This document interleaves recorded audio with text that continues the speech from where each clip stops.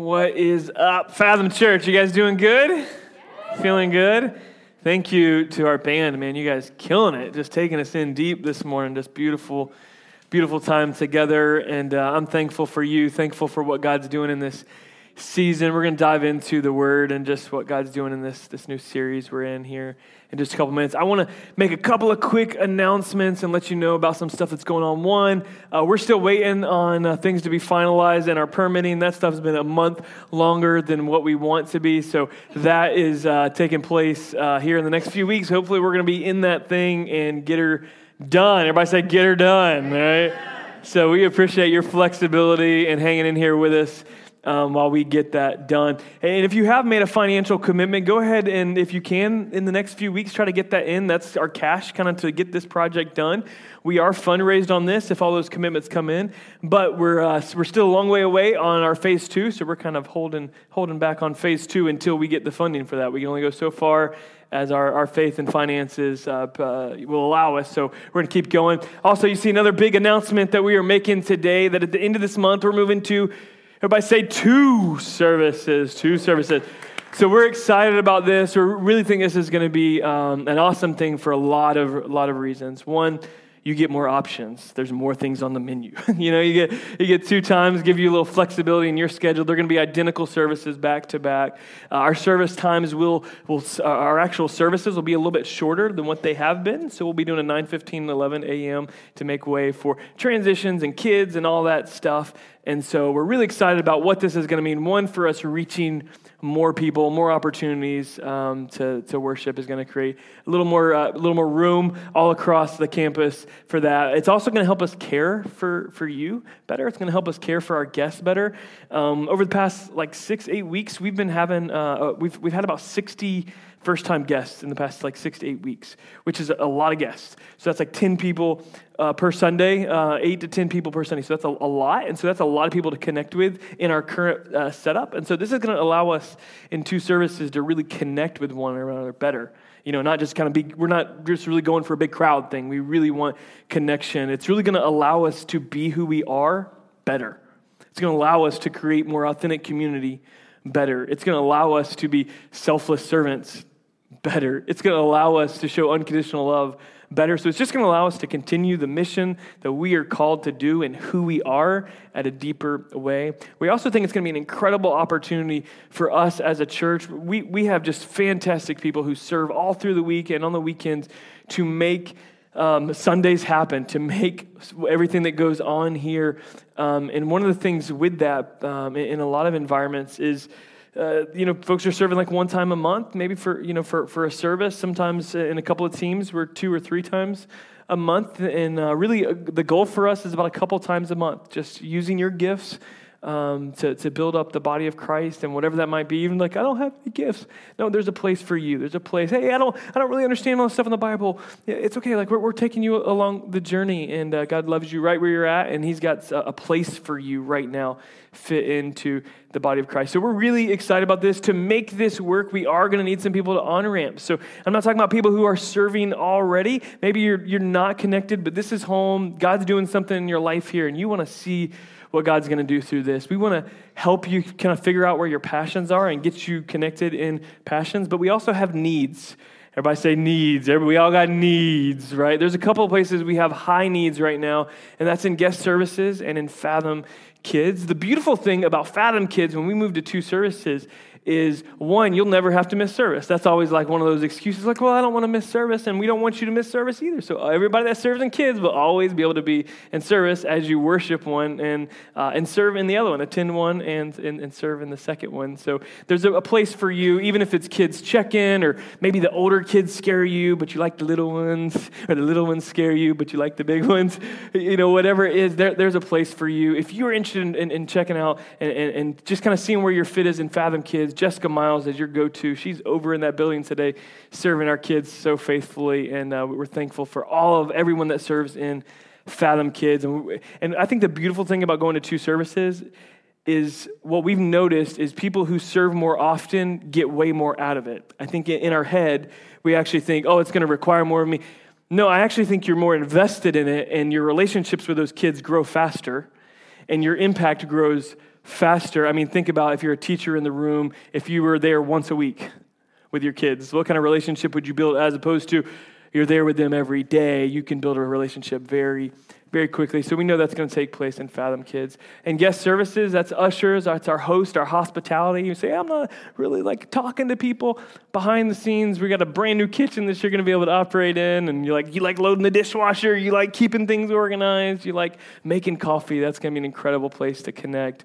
Or if you're the friendly, bubbly type, we got a place for you too up and to be a host on campus. So we're really excited about this. Thing's going to be a huge, huge impact in the life of our church and just prepping as we're transitioning facility-wise. We're going to transition service times. And we've been doing this on our special days, but this time we're actually going to jump into it for good and just watch what God does. And it's going to create a huge opportunity for us to invite folks.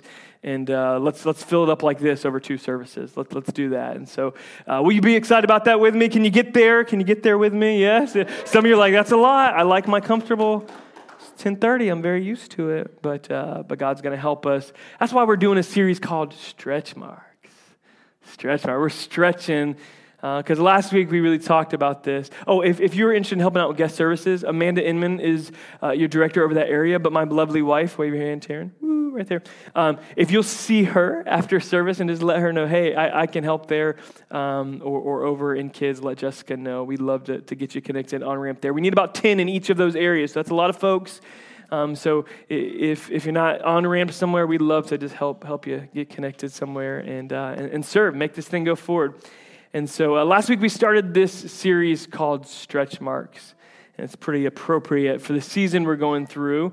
And not just as a church, but when I've met with individuals and when I've talked to folks, we shared this quote last week that there is no growth without change. There's no change without loss.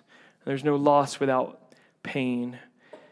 And so in order to see the growth, there's going to be some change. There's going to be some loss. There's going to be some pain. And so don't be surprised by that in the process. Because I think the reality is that we all want to grow. We do. We want to grow in our personal life and our spiritual life. I mean, that's probably why you're here, is you want to grow. But there's also something to be said that we all want to grow, but we don't all want to do what it takes to grow. Right? We don't want to change, which we talked about last week. And today we're going to talk about the hard reality of many times we want to grow, but we don't want to face the truth. We want to grow, but we're not willing to do what it takes to grow. And so in order to grow, we're going to have to be willing to change, willing to face the truth, willing to be disciplined, and willing to trust God. We'll be looking at those last 2 over the next couple of weeks. Today I want to talk about the truth and facing the truth. The truth hurts, doesn't it? Truth hurts. I think we all lie.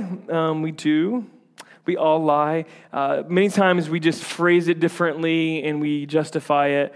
Because sometimes when we're running late, we say, I'm leaving now. And what does that actually mean? I'm getting out of bed now. I'm leaving in a few minutes. Or my phone died. Also known as I'm screening your call. Come on, don't act like you've never done this. There was bad traffic, sorry, when really we didn't leave the house on time, right? Or sometimes we'll say, somebody said amen. Sometimes we'll say, I'm fine. When really what we're saying is, I'm angry, I'm frustrated, I'm disappointed, but you'll never know. Sometimes when someone asks us to do something, we're like, let me check my calendar. Oh, no, I'm busy that day. What we mean is we'll be busy watching TV. We just don't want to hang out. What's the last lie you told? Maybe you told your kids the ice cream shop was closed when really mama and daddy are broke and we just don't have money to go get ice cream. Or you don't want to. You just don't want to leave the house. So it's easier to say the ice cream shop is closed than to say, I don't want to. Maybe you told your boss, I'm sick, when you just wanted to sleep in that day. Here's the reality is the more comfortable we get in spinning the truth, the more dangerous our lives become. Lying just becomes a part of our life until we don't even notice it anymore. In fact, when I said we all lie, you thought, no, I don't. don't lie. I'm an honest person. But we all spin the truth. We all pretend at times. It pervades our lives. It pervades our world. We're just used to lying by politicians and CEOs, by people we work with. It's in our workplace. It's in our homes. It's in our hearts. It's spread all over the place. But God's called us to be children of the light, to be people that live in truth and in freedom. And Jesus said, you shall know the truth, and the truth shall do what? Shall set you free. Jesus also said, I am the way, I am the truth, and the life. Jesus said, you shall know me, and you'll know freedom. And tomorrow, this week, we are launching in our anchor groups a spiritual growth group called Freedom. And what it's all about, it's about getting to know our identity in Christ. And as we get to know our identity in Christ, our issues kind of start going away. We start experiencing freedom in things, and we've purchased these awesome books for you, and booklets to go through that with us this season. We're launching our groups today, so right after service, you'll be able to connect to all the groups. God wants us to live honest lives with an honest relationship with Him. Rich Villodas said this, the degree to which we live in the truth is the degree to which we're free. The degree to which we live in the truth is the degree to which we're free. If we're going to grow in this season, we've got to stop doing two things. If we're going to grow and live in the truth, we've got to stop doing two things. We've got to quit lying, and we've got to quit blaming. I'm going to talk about these. To do so, I want to go all the way to Genesis chapter 3. Take it all the way back to the beginning. If you got your Bible or your phone, it'll be on the screen. Otherwise, let's read together. And here we see Satan's first appearance, appearing as a serpent. Now the serpent was more crafty than any of the wild animals the Lord God had made. And he said to the woman, did God really say, you must not eat from any tree in the garden? The woman said to the serpent, we may eat fruit from the trees in the garden, but God did say, you must not eat fruit from the tree that's in the middle of the garden, and you must not touch it or you'll die. You will not surely die, the serpent said to the woman, for God knows that when you eat of it, your eyes will be opened and you will be like God, knowing good and evil. When Jesus was talking to a group of unbelieving Jews in John chapter 8:44, what he said is that the devil, Satan, is the father of all lies. When he lies, he speaks his native language. Anybody know anybody in your life who lying is their native language? We might call them a pathological liars. Others of us, we may frame it like we're just pretenders. We're just hiding. Something's taking place here deep within Adam and Eve in which they've been deceived, and I want to talk about that. But let me tell you an embarrassing story of my childhood. How's that sound to make a transition here? So my mom listens to our podcast, and I forgot to talk to her about this ahead of time. But I'm just going to confess on something that happened in my childhood through to her and to you guys, okay? So we need to make a deal, though. When I tell you the story, you don't look at your pastor any differently, right? Okay, and I'm just kidding. So when I was a little kid, my mom and dad had left the house early in the morning, and we were to catch the school bus and catch the old cheese wagon. Anybody ride the cheese wagon? Anybody with me? Nobody? Me and like two other people? Okay, thank you. Okay, there we go. Some more people rode the cheese wagon. All right. So mom and dad had left the house, and me and my brother, there's just two of us. We got in a fight, and insults started to be hurled, because that's what brothers do. They just fight and just call each other names. Well, in the midst of our fighting and insults, yours truly dropped a bomb that begins with an F to his brother, okay? We were little kids. I don't know how old I was, okay? But I dropped that on him. And what did he do? He goes running. He's like, I'm telling mom, because he was just waiting for this moment where he could, get me in some. I'm running to tell Mom. So he runs to the phone, the landline in the kitchen, and he's calling Mom. And I run to the landline in her bedroom, and I'm picking up the phone, and he's starting to tell her, and I'm trying to speak over him so she can't hear what he's saying. And I'm like, Scott, please don't tell her. Please don't. And she picks up, I'm like, Mom, he's lying. I'm saying he's lying. And so he goes on, and he tells her what happened. He said this. And he was younger than me, so I don't even know that he knew what it meant or anything to do with it. But I tried to twist the truth, and I said, I didn't say that word that begins with an F. I said this word that begins with an F. That was much more okay for me to say. What did I do? I lied. Why did I lie? Well, I lied to protect my butt, of course, because I would have been in some serious trouble. And I don't even know if Mom remembers that. I don't know if she knew better. I'm guessing she knew better. She's like, yeah, you probably said it. But I lied to protect my butt, and the truth is we all lie for a lot of reasons. We lie to appease people. We lie to deny pain. We lie to avoid conflict, to avoid consequences, to maintain reputation. We lie to escape danger, to cover shame, to hold power, to be loved, to make everybody think we're smarter than we are, more spiritual than we are. Then we go Google it real quick. Now I know what you were meaning by that. The reality is that most of the time, the devil, all he has to do is deceive us and get us to believe the lie. And there's a lie that we believe, and it's the same one that Eve believed. She was deceived. What's the lie that Eve believed and that we do? The greatest lie that we believe is that God does not love us and he's not for us. It's the greatest lie we believe, that God does not love us and he's not for us.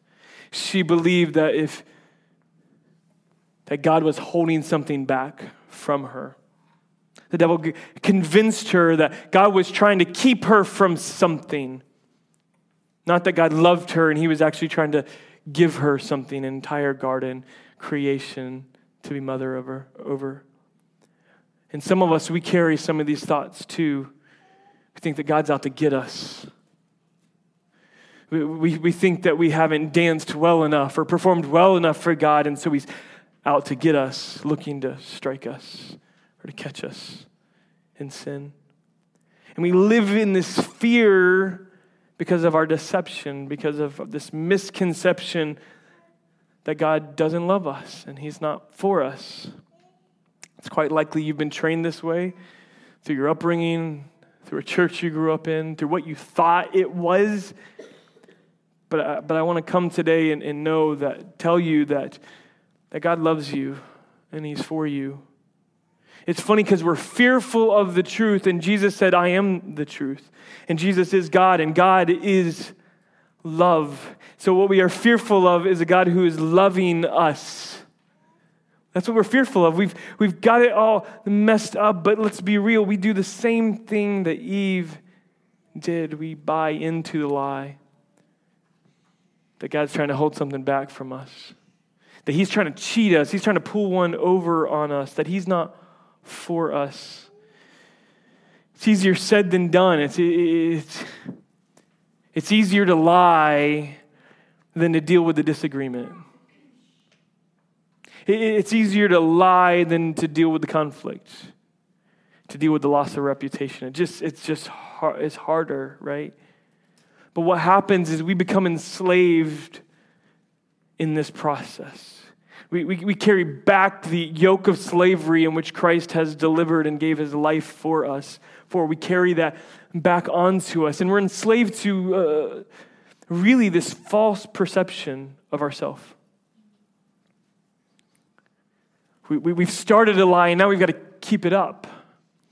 And we're a slave to this false identity, portraying that we are this super patient person, or we're portraying that we're this super spiritual person, or we're portraying that we've got it all together financially, or our marriage is, we're portraying, and we become enslaved to this false image.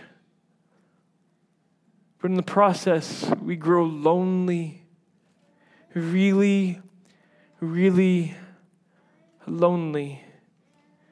Often depressed because we've said, I'm fine so many times. And we know it's not true, and there's just this wedge and this brokenness that just begins to break our heart because we know we're not living in reality and the truth, and we're not free. There's this wedge that begins to happen as we lie. The first wedge is between us and ourselves, as I talked about. The second wedge is between us and the person we've lied to. Maybe that's with a boss who you guys had a good relationship for a long time, but then something started changing. They were lying to you, or you were lying to them. Or maybe it's with a spouse in which you've told the truth, you just haven't told all of the truth. You've left out some details in which they might lose respect, or you're fearful of how they would respond to it. You've left out some details, and we grow lonely with someone laying in the bed with us, and we're lonely because we've lied, maybe over and over again. And depression happens in this. And there's this wedge driven. I'm telling you, this is what the enemy would love to do in your lives, is to drive a wedge between you and other people, because something happens when we get together as the body. 2 are stronger than 1, 3 are stronger than 2. There's something that happens when we're unified as couples and we're unified as the body of Christ. We can do more and we experience joy. But the devil, if he can't get you to believe a lie about God, he'll get you to believe a lie about somebody else and drive a wedge and begin to stir up disunity within the body between us, that something didn't go on or something did go on. Jesus said, the world will know you are my disciples by your love for one another. So there's this wedge between us and others. And then there's this wedge between us and God.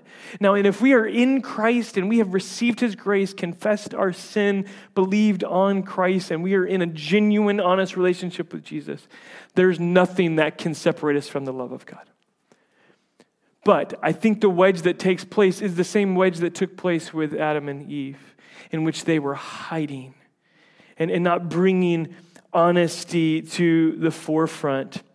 And I think for us, this is what we feel. And what the enemy begins to do is paints that wedge that's between us and our honest self, that's between us and God, and begins to bring shame and guilt on us. Like, God's not for you. You're in this alone. And begins to whisper things in our ear and get us to believe it. And he usually has to do it once or twice, and then we repeat it for decades. We're like, the enemy is always against me, everything. No, we've just bought into this mindset. We've been deceived, and we've bought into the lie. But the truth is the one thing that can set us free. It's the one thing that can set us free.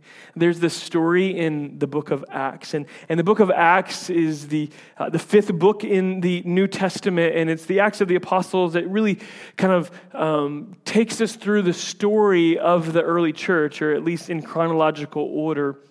We have lots of letters to the New Testament church, but this is really what actions happened. That's why they called it the Acts of the Apostles. This is what was going on.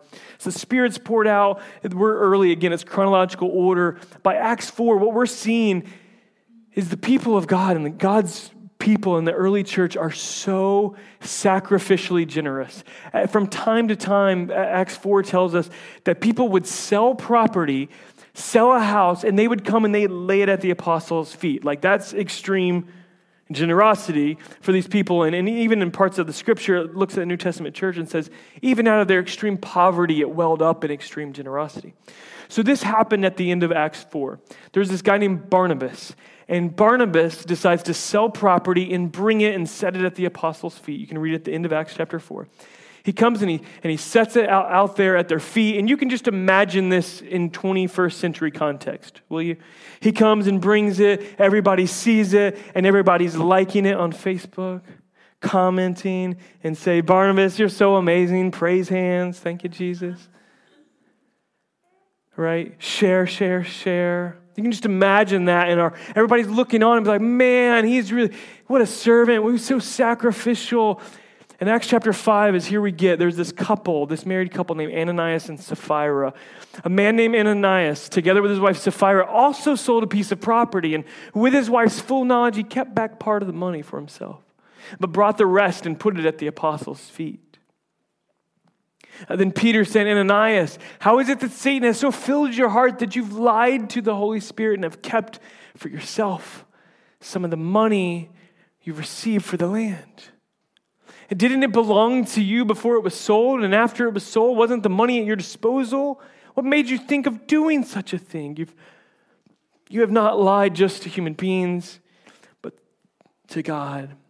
And most of us, we've gotten comfortable with our little lies, and we think we're just lying to that person. We're just pretending for their sake. We're just pretending for their sake. We don't want to deal with the consequences. And we've got reasons and justifications, and all this time we're on a slippery slope. And what will take place here is that when Ananias heard this, he fell down and died. And great fear seized all who heard what happened. Yeah, I would say fear did seize everybody. Then some young men came forward, wrapped up his body, and carried him out. As if that wasn't pointed enough, his wife comes in. God has given Peter a revelation, what's called a word of knowledge. He's told him what the truth is, and he's able to bring this into correction. And Ananias died. Whether God strikes him dead, that's not exactly what this says. Maybe he had a heart attack, like, oh my gosh, I got caught. I don't know. But whatever happened, he dies. And then his wife comes in, and Peter confronts her in that.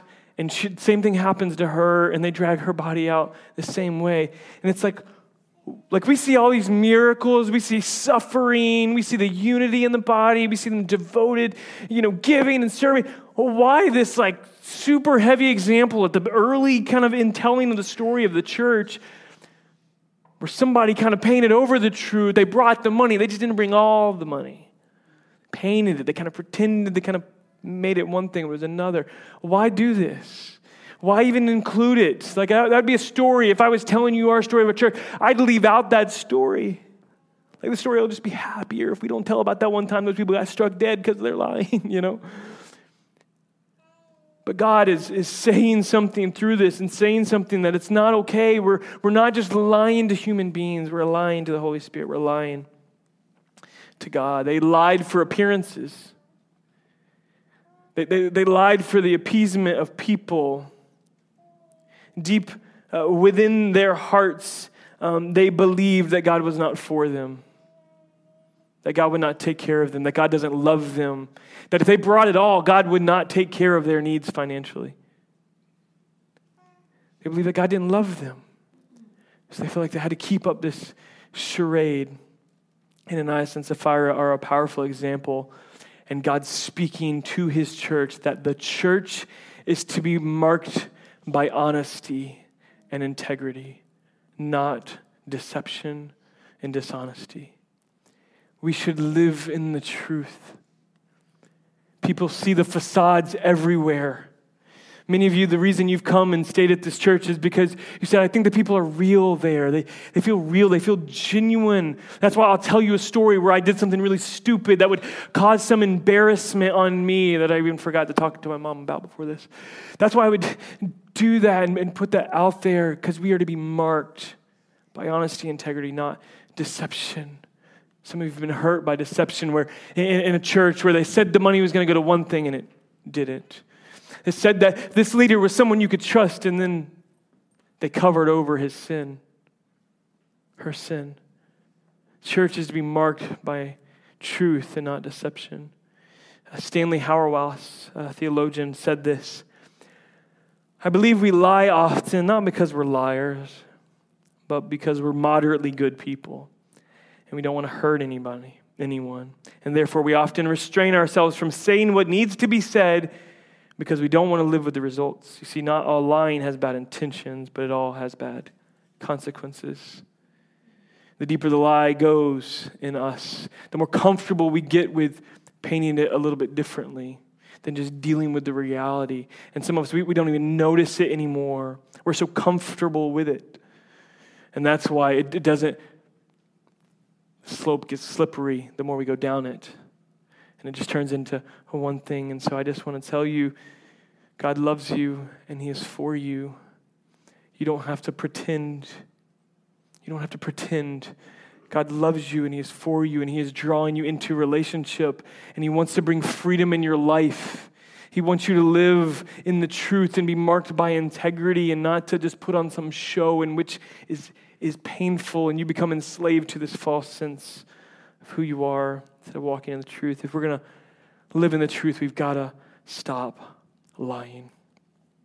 Let's pick back up in Genesis chapter 3 and verses 6 through 9 really tell us that she ate the apple and then, of course, her eyes were open. They realized they were naked. They felt shame. And then let's get to verse maybe 9 or 10. Let's pick up there. Verse 9, but the Lord God called to the man, "Where are you?" And he answered, "I heard you in the garden, and I was afraid because I was naked, so I hid." And he said, "Who told you that you were naked? Have you eaten from the tree that I commanded you not to eat from?" The man said, "The woman you put me here with, she gave me some fruit from the tree, and I ate it." First thing I want to address here, when God asks a question, "Where are you?" He's not looking for information, and he's not starting an interrogation either. He's staging an intervention. He's saying, "Hey, come out of hiding. I know where you're at. You're not hiding from me. I'm God." He's staging an intervention that says, "Hey, I want to bring you out of the shadows. I want to bring you out of your loneliness. I want to bring you out of your depression. I want to bring you out of your enslavement to the false sense of self and into the reality of who I have called and destined you to be." If we're going to live in the truth, we've got to quit blaming. Adam has a PhD in it right here, doesn't he?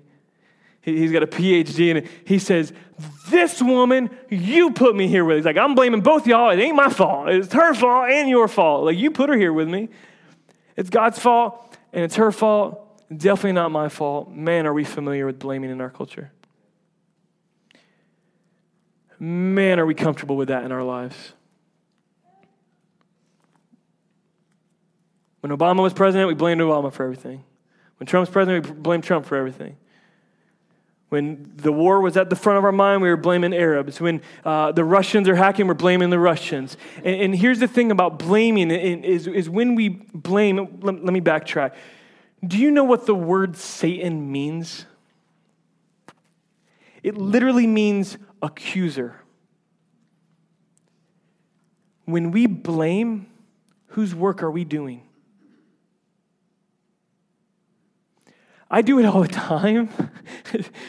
Taryn can start thinking this through in our life.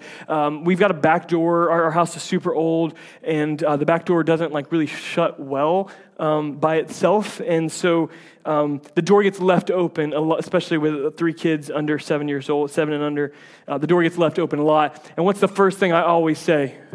I don't close it. What do I say? "Who left this door open?" I want to know, who can I blame? Who can I blame? You've probably done it today. This door is like a little bit creaky, it's a little bit weird. Who left this here like this? Who's responsible? Who can I blame? And see, the thing is to quit blaming does not remove responsibility from other people.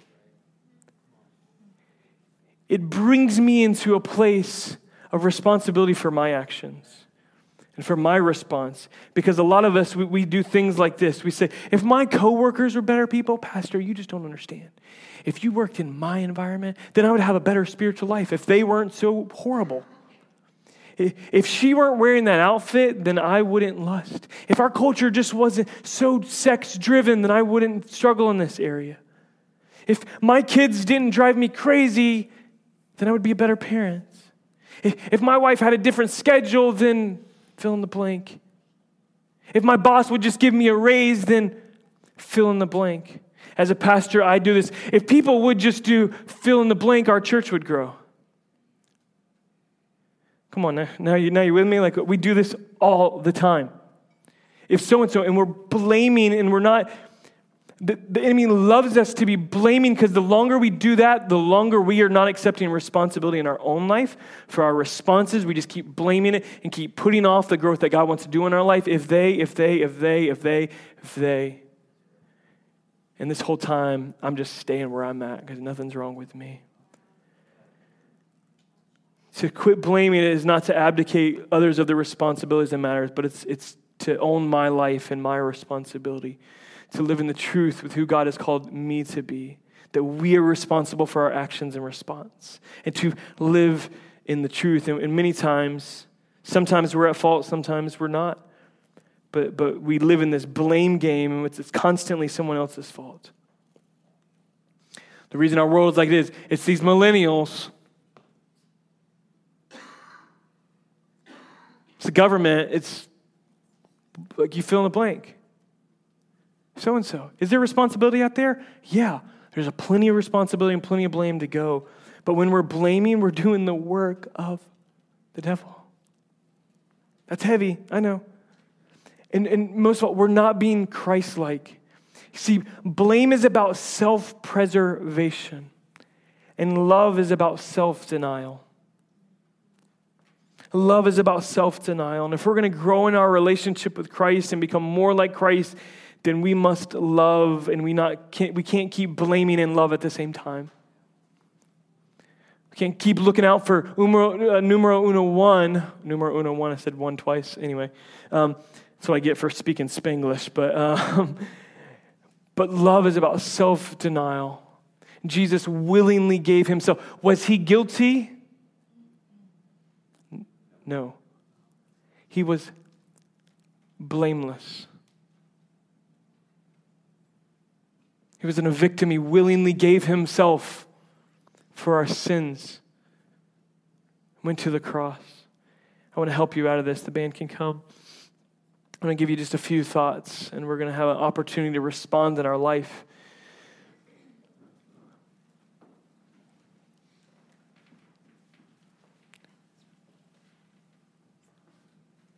God wants us to live in the truth. He wants us to be free. He wants us to have lives that are marked by honesty. But the longer we lie, the longer we pretend, the longer we're blaming others, we are not growing and walking in the truth. I want to give you just a few confessions to make this morning. First confession I think we need to make is, God, forgive me. I messed up. Many times, what makes lying worse? When you keep lying. We lie to cover the lie, and it just gets worse and worse. I always tell my kids when I'm correcting them, hey, if you'll just come out and tell me the truth now, the consequences are going to be a lot worse. Anybody ever said that to your kid? I say that all the time. If you'll just come and get honest with me right now, things are going to get a lot easier. So we need to confess and say, God, forgive me. Forgive me, God. I've made a mistake. Keep blaming everybody else. Keep blaming this person. The second confession is, God, save me. Similar to what the prayer Jesus led us in, lead us not into temptation, but deliver us from evil. It's just saying, God, I'm weak. I'm weak, and I need you to come save me, to help me walk in truth and freedom when I just want to make everybody happy. Help me to walk in truth, for I really am where I'm really at. God, help me walk in the truth. One of my favorite songs, Come Thou Fount, prone to wander, Lord, I feel it. God, save me. I know, God, I can wander so quickly away from you. Save me. And the third one is bless me. That may seem like an odd one, but to be blessed at the core means to be accepted and loved by God, to have my identity in him. And when my identity is in him, I don't need, and I've been named and identified by him, I don't have to create another identity for myself. When I'm loved by him and I know he is for me, I don't have to hide anymore. He loves me. He loves me. Even if that person doesn't respect me anymore, he loves me. Even if this relationship does begin to break apart, I'm in the truth and he's for me. Whatever the cost, he wants us to live in the truth, and the truth will set us free. For the next few minutes, this band's going to lead us. And they're just going to lead us in a simple song that just says, God, I want to set my heart on you. I want to set my eyes, set my focus on you. And as we do that, I just pray that we'd come to a place to make a confession this morning. God, forgive me. I'm not going to do that for you. I can't do that for you, but you can do that in your own life. God, save me. I know, like, I've been keeping up this lie, and I'm going to try to go back into it tomorrow, and just help me walk in freedom and truth. Bless me, God. Help me to walk in the identity and calling that you have placed on my life. I want to know freedom. I want to know it today. The next few minutes are going to lead us, and I want you to stand this morning. Let's respond in faith. Let's respond. Let's stand. I want to pray over you, and they're going to lead us. There's going to be somebody at each of the crosses. We'd love to pray with you in this time. This is the time for you to respond. If you just want to come and just kneel here, maybe you want to kneel at your seat and say, God, forgive me.